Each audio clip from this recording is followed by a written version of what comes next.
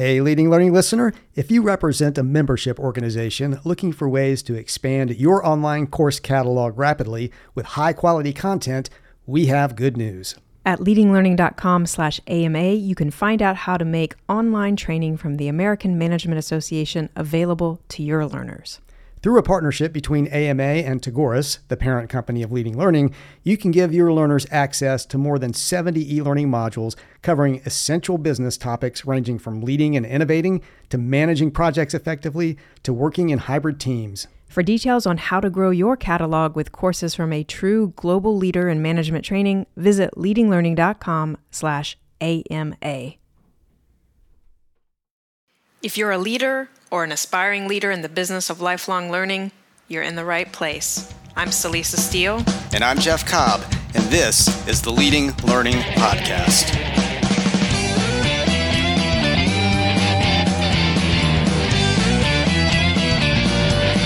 Hey there, and thanks for tuning in to episode 84 of the Leading Learning Podcast.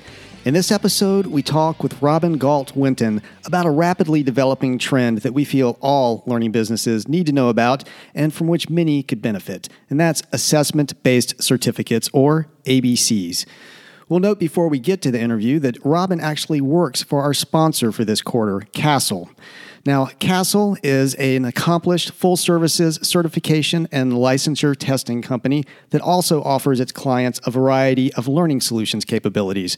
With an expert team of testing and instructional design professionals and a 30-year history of excellence in its field, CASEL understands what it takes to develop and deliver quality learning and certification programs.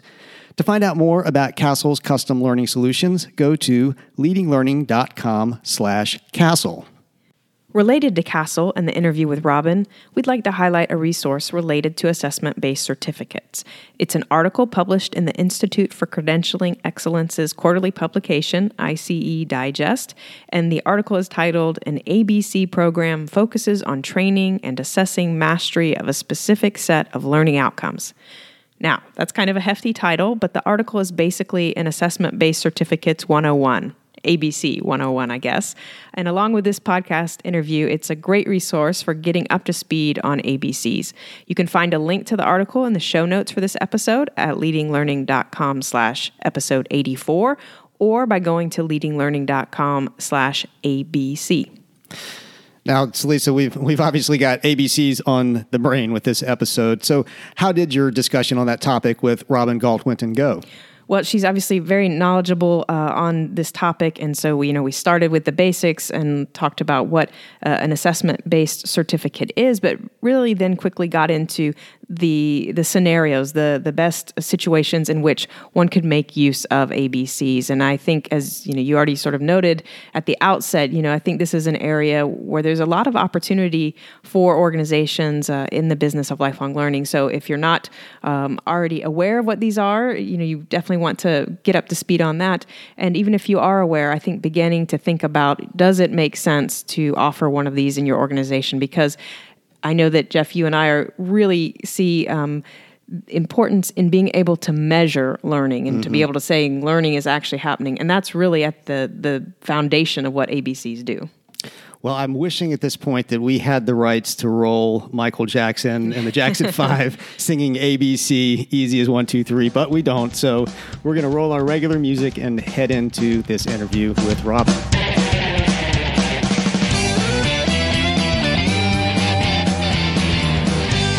Hello out there, I'm Celisa Steele, and this is the Leading Learning Podcast. And today I'm joined by Robin Gault-Winton. Robin is a facilitator, a trainer, an instructional designer, and she currently works at CASEL, which is a full-service certification and licensure testing company, and it also offers a variety of learning solutions and capabilities. And Robin serves as director of learning at CASEL, and so she has her hand in all of those great things. Robin, thanks for making time for the Leading Learning Podcast. I am so happy to be here, Celisa. Thanks for inviting me. And so since I offered just a pretty brief taste of what you do, would you start us off by saying a bit more about your background and what you do? Sure. So I think you got me pretty well in a nutshell. The only other thing I might add is that I was also a director of performance improvement as part of my career path. And sort of each of those skill sets and experiences are support me in my desire to help individuals and organizations, particularly in learning and improving their effectiveness. And so CASEL's been a great extension of that ability to sort of help people look at learning and its impact on others and creating some tools for them to use to increase that impact. I also really enjoy the creative aspects of my job. I get to problem solve a lot on how to improve things, as well as just designing engaging training. All right. So a creativity junkie then. All right. Yes. And now I know you have experience designing and developing assessment-based certificates. And so that's what I'd really like to focus our time on. But I figure before we get too much further down that path, we should just define that key term. What are assessment-based certificates? Or I think they sometimes get called ABCs. They do, because assessment-based certificate is a mouthful. So, yeah, sure. At its most basic, an ABC program consists of a learning event, and that's designed around sound learning performance objectives.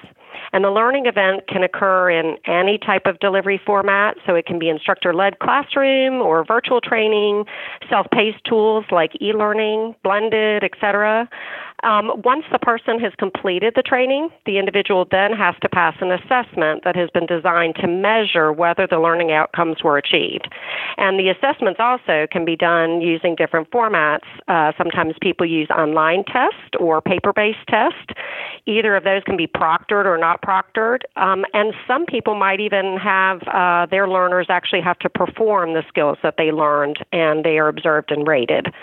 If the person passes the assessment, then they're awarded a certificate that indicates that they met the performance standard. And certificates can be paper or digital, such as a digital badge.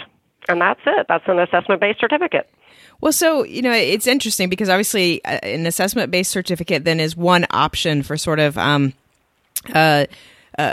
standing as a notation of someone's achievement. And so, where do you see assessment-based certificates fitting in, sort of when and how should they be used? And I'm hoping that maybe part of what you can get at is how they differ from certifications or might work, alongside or instead of certifications.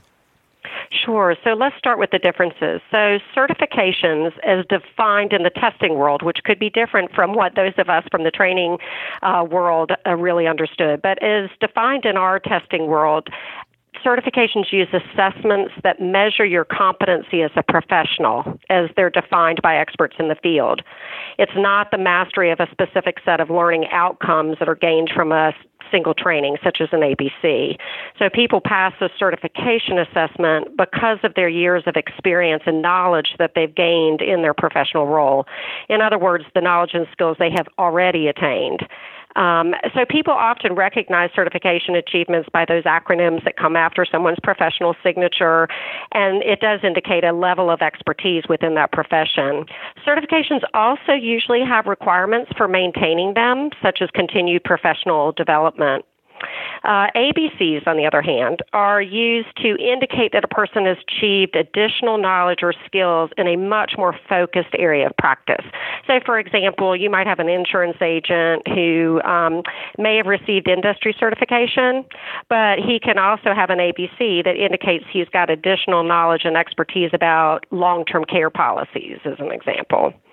And like a lot of the podcast audience, most of our clients at CASEL, they're also primarily involved in trade and professional organizations whose purpose is sort of to standardize and promote excellence in the profession. So how I see ABCs particularly useful there is they're good to offer as continuing education opportunities. For example, ABCs can address gaps that can occur in the industry as it sort of evolves and specialty areas develop. So maybe a trade organization or professional organization offers a certification to sort of indicate professional and standardization in the field, but all fields are progressing and changing, and people have the need for the continuing education. And so ABCs are a great way to sort of offer that assurance that somebody is learning something more than what they would get if they just attended a training and had a certificate of attendance or participation. Right. Well, great. And, you mentioned when you were defining assessment-based certificates, you sort of talked about how, the assessments can be, online or they can be paper-based, and the same can go for certificates. They can be digital or they can be paper-based. But let's go back to that A of the equation or the assessment piece. How buttoned up do assessments that are part of ABCs need to be? Or is there sort of a range in terms of how formal that assessment is? And I'm thinking in particular about when an organization might care about having, a validated or a psychometrically sound assessment tool rather than just kind of, a more simple survey or feedback process. Sure. So one of the things I do want to sort of address, and I'll definitely get to the assessment question, is that it is really important that an ABC be grounded in best practices for both the assessment and the training components.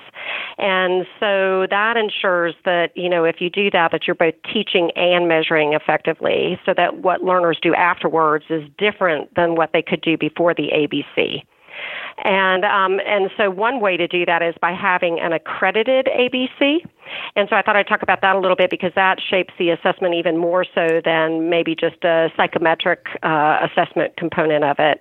And so there's a couple of organizations that do accreditations for ABCs, and that is the Institute for Credentialing Excellence, or ICE, or ANSI, the American National Standards Institute, and they're both examples of organizations that can offer accreditation. To earn an accreditation distinction, organizations follow a very established and a much more rigorous process, and gaining this accreditation often clearly signifies that they have met really strict standards, not just for the assessment, but also for the learning component, which can then set it apart from the competition. Organizations who don't want to be accredited because it is a more involved and sort of rigorous process should still follow best practices to create an effective program. And that means that learning events should reflect strong learning performance outcomes that are validated by subject matter experts as to their relevance and accuracy. And then the assessment part should be tied to those same learning outcomes. So in order to do that really effectively, the use of psychometrically sound instrument is much more able to demonstrate that linkage. Psychometricians are really smart. They're trained how to create reliable and validated tests, unlike the rest of us. And this includes determining sort of which test items are performing well. So they look at test questions in different sort of beta audiences and can tell whether or not a test question is actually measuring what it says it will. They also can determine what passing scores should be, all the things that are critical to supporting the real outcomes that people would want from an ABC. And to get back to your other questions about surveys and feedback and what we've sort of traditionally used in sort of the learning field is they may give us data that someone liked a training, which makes the trainer feel good, or they believe that they can even indicate that they felt like they learned something from it. But this really can't prove it like a validated and a linked assessment can be. Yeah, that's a great point about it. It's not just the learner's intuition that this is going to be useful or help me in my work, or it's going to help me be able to perform this task. It's, I actually can perform this task because this psychometrically sound assessment shows that I can. Exactly. And it does just give, I think, organizations who offer an ABC, if they really have sort of followed the best practices, they can really sort of assure that to their memberships or to the people that they're training that, that there's already going to be sort of something certainly understood in what somebody is able to achieve based on just going through that process. And so let's talk about another person or group of people that might be involved in the assessment. I'm thinking of proctors. And so I would love to get your perspective on what's the value of proctors, for assessments. What kind of role do they play? Are they always needed? Kind of any insight and perspective from your end on proctoring assessments? Sure. So proctored exams are especially useful when there is an increased need for standardization or test security. So this can be especially important if people are learning something where performance and knowledge could lead to bad results for others if it's done poorly. As an organization, you want to be sure people who have your certificate are performing as you taught them, particularly if there is any sort of risk involved in it. And so what a proctored exam does is it ensures that the right person is taking the right exam. So there's a lot of things on the front end in terms of registration and validating your identification and that type of thing, and making sure that the right exam is being given. The proctor can also really be useful in monitoring the test-taking situation to prevent cheating, which an unproctored test is a lot more difficult to sort of control that. And it also is really useful in keeping people from copying or taking test materials or sharing that with others sort of post-assessment. And so, again, it's particularly useful in sort of those higher stakes situations, or if you just want to sort of really ensure, again, I think more level of certainty about the ABC program itself. And proctor's assessments are often a part of an accredited program. So if somebody does choose to go to the accreditation route, chances are they'll probably be leaning them towards more of a proctored sort of environment. Okay, gotcha. And, now to shift gears just a tiny bit, for me personally, I think one of the most interesting things about assessment-based certificates is that they have that potential to really have the organization can build over time this data that shows that the training is effective. So yes, it might even be, even for the individual learner, it's great to be able to say, oh, look, I really can do this. I have the certificate that says so, but that the organization also offering that ABC has, over time, an array of results data to draw on, and they can sort of really say, look, we are making a difference. We're having an impact. So, but I'm curious to know if you're seeing organizations use ABCs to demonstrate learning effectiveness. And I'll maybe tack onto that a second question, because just more broadly, what are you seeing sort of savvy organizations doing with assessment-based certificates? Yeah, I think you're absolutely right. It's just becoming so increasingly important for those of us in this sort of professional teaching industry to prove the effectiveness of what we're offering. Because unfortunately, there's too many studies out there that indicate that, training is not really delivering the results of sort of this improved workforce that people are expecting. And the difficulty, I think, particularly for this audience, again, is that it can be particularly difficult for trade and professional organizations to demonstrate effectiveness because they sort of have less control over the factors that can improve training effectiveness, like an organization who's sort of teaching their own employees, if you will. And I know there will be some on our podcast who are teaching their own employees and have a little bit more control over this. But I want to talk about how I think ABCs can be particularly helpful for those of us that are sort of working with organizations and members that are across a broad variety of different organizations where we maybe don't have that sort of individual impact on an employee. And so internal employees, I think companies can tie their training to strategic goals of the organization, and they can more easily kind of collect those pre- and post-training data to see if it's actually making an improvement in sort of the strategic goal. And they can provide follow-up coaching, the kinds of things that we know are helpful in somebody really sort of having data that shows it's useful. Trade and professional organizations, even though they can't do all of that very easily, still have an obligation to provide training that's effective as possible. So I think an ABC makes that more likely because in its own nature, it quantifies that the individual has demonstrated mastery of the skills and knowledge.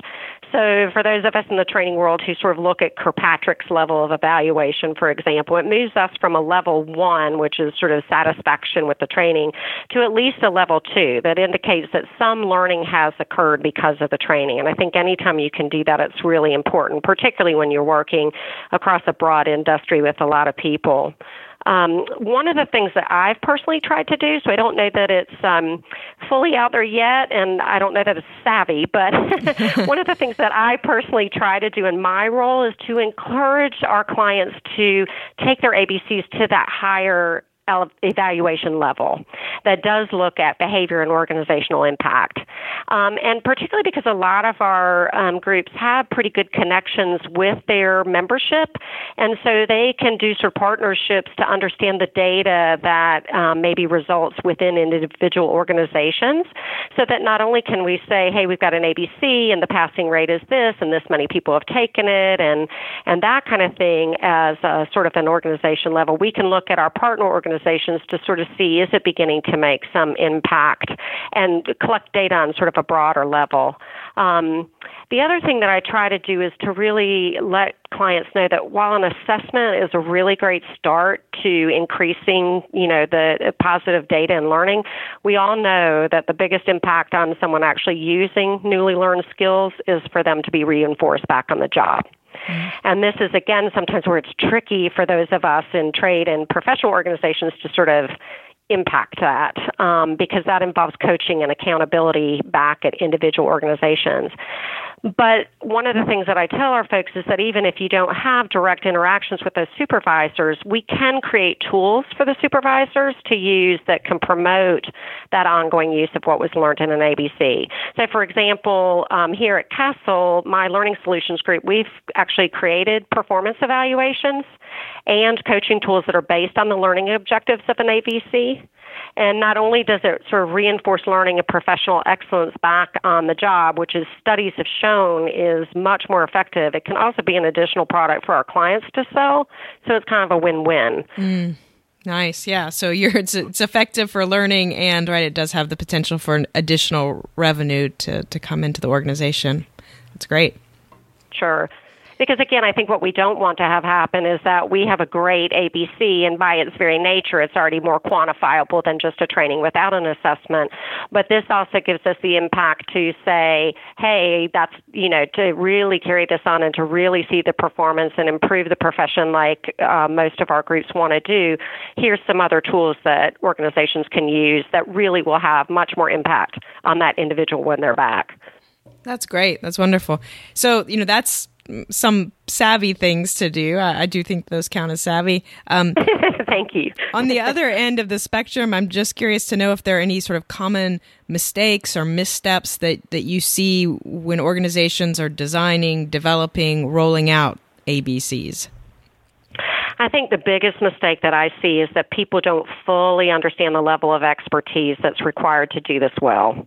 It isn't a matter of kind of simply putting together a training and writing some test questions like maybe we're sort of used to in the training world. And again, that's not a criticism of anybody. I think, we can write useful test questions, but the more deliberately and expertly it's done, I think the surer you can be that your ABC is making a difference.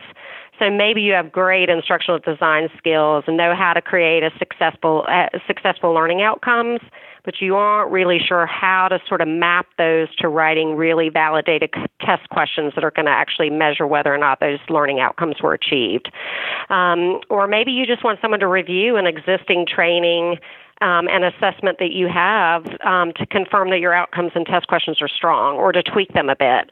So I think any full-service organization, such as Castle, should be able to assist you in the ways that you need. So whether it's developing the entire program from scratch or assisting with the different components, because I think sometimes people may realize that they don't have all the skill sets to do it, but they don't want to get caught in having to have somebody take over the control of everything, particularly if you really do have a talent in one of the areas. Like you've got a really solid, great training, but you want to develop a test on it. So I think that would be a mistake people would make, is they might not come to a company to get that support for fear of sort of losing control of the project. And I think any good company out there should really be a partner in that process with them to make sure that the final thing is just as strong and effective as possible.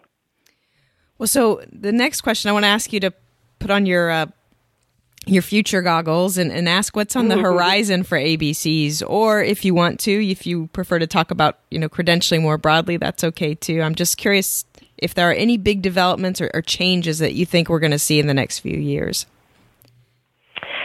Well, a couple of things, I think. And again, I don't know that I have those great future trend goggles on, but just sort of what I anticipate from where I sit. I do think data and measurement is going to just increasingly become more important. It's already important in so many areas, not just in training, and training's not going to be free of that in terms of really collecting data and measuring it and showing effectiveness.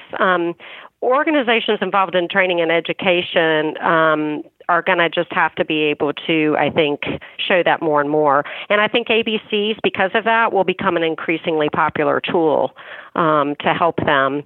A development I would personally like to see, in addition to the increased use of tools by supervisors for coaching, is staggering the delivery of the assessment itself. Right now, a lot of the training industry sort of, you take the training and then you take your test. And one of the things that I'd sort of like to encourage is to kind of stagger that. It's been shown in research that knowledge is retained better when people keep reviewing the material.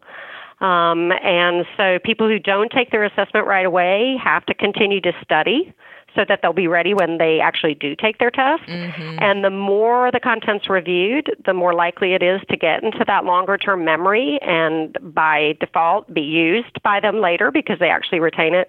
I think we all remember when we were in high school or college when we crammed for that test, pulled that all-nighter and crammed, and we probably did really well on the test. But speaking for myself, I couldn't have told you much about the material probably even 2 days later. So I would like to see a use of delayed assessments as another way to improve outcomes as, something, a change in the industry over the next few years. Well, I think that's a really interesting idea, that either delaying entirely or staggering the assessment, and so that it naturally then builds in this need to review, which will then contribute to the overall learning. That sounds great. Yeah. And so this is the next to last question, and it's one that we like to ask everyone that we interview for the Leading Learning podcast. Here you are, you're deeply immersed in all of this training and learning and testing, but how do you approach your own lifelong learning? That's a good question. I know I talk to people who do housekeeping for a living, and it's like, how can you go home and clean your own house after doing that all day? So I appreciate that question. There's a quote by a man named Brian Herbert that says, "The capacity to learn is a gift. The ability to learn is a skill, and the willingness to learn is a choice." And so I try to be willing to learn in everything that I do. So even if there isn't the time to sort of go do my professional development, which I love and try to do at least once a year, I'm still on a regular basis seeking feedback and sort of trying to adjust how I do things to be more successful. Well, that sounds great, right? So mindset is key to learning.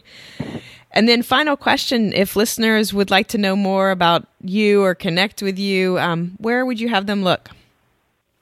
Well, if they go to castleworldwide.com, they can review information on ABC specifically by just searching for that in the search line, and you can either type out assessment-based certificates or that ABC will work. And there you'll find an article that sort of goes into more detail about ABCs, and it also has links to other resources for people that they might be interested in.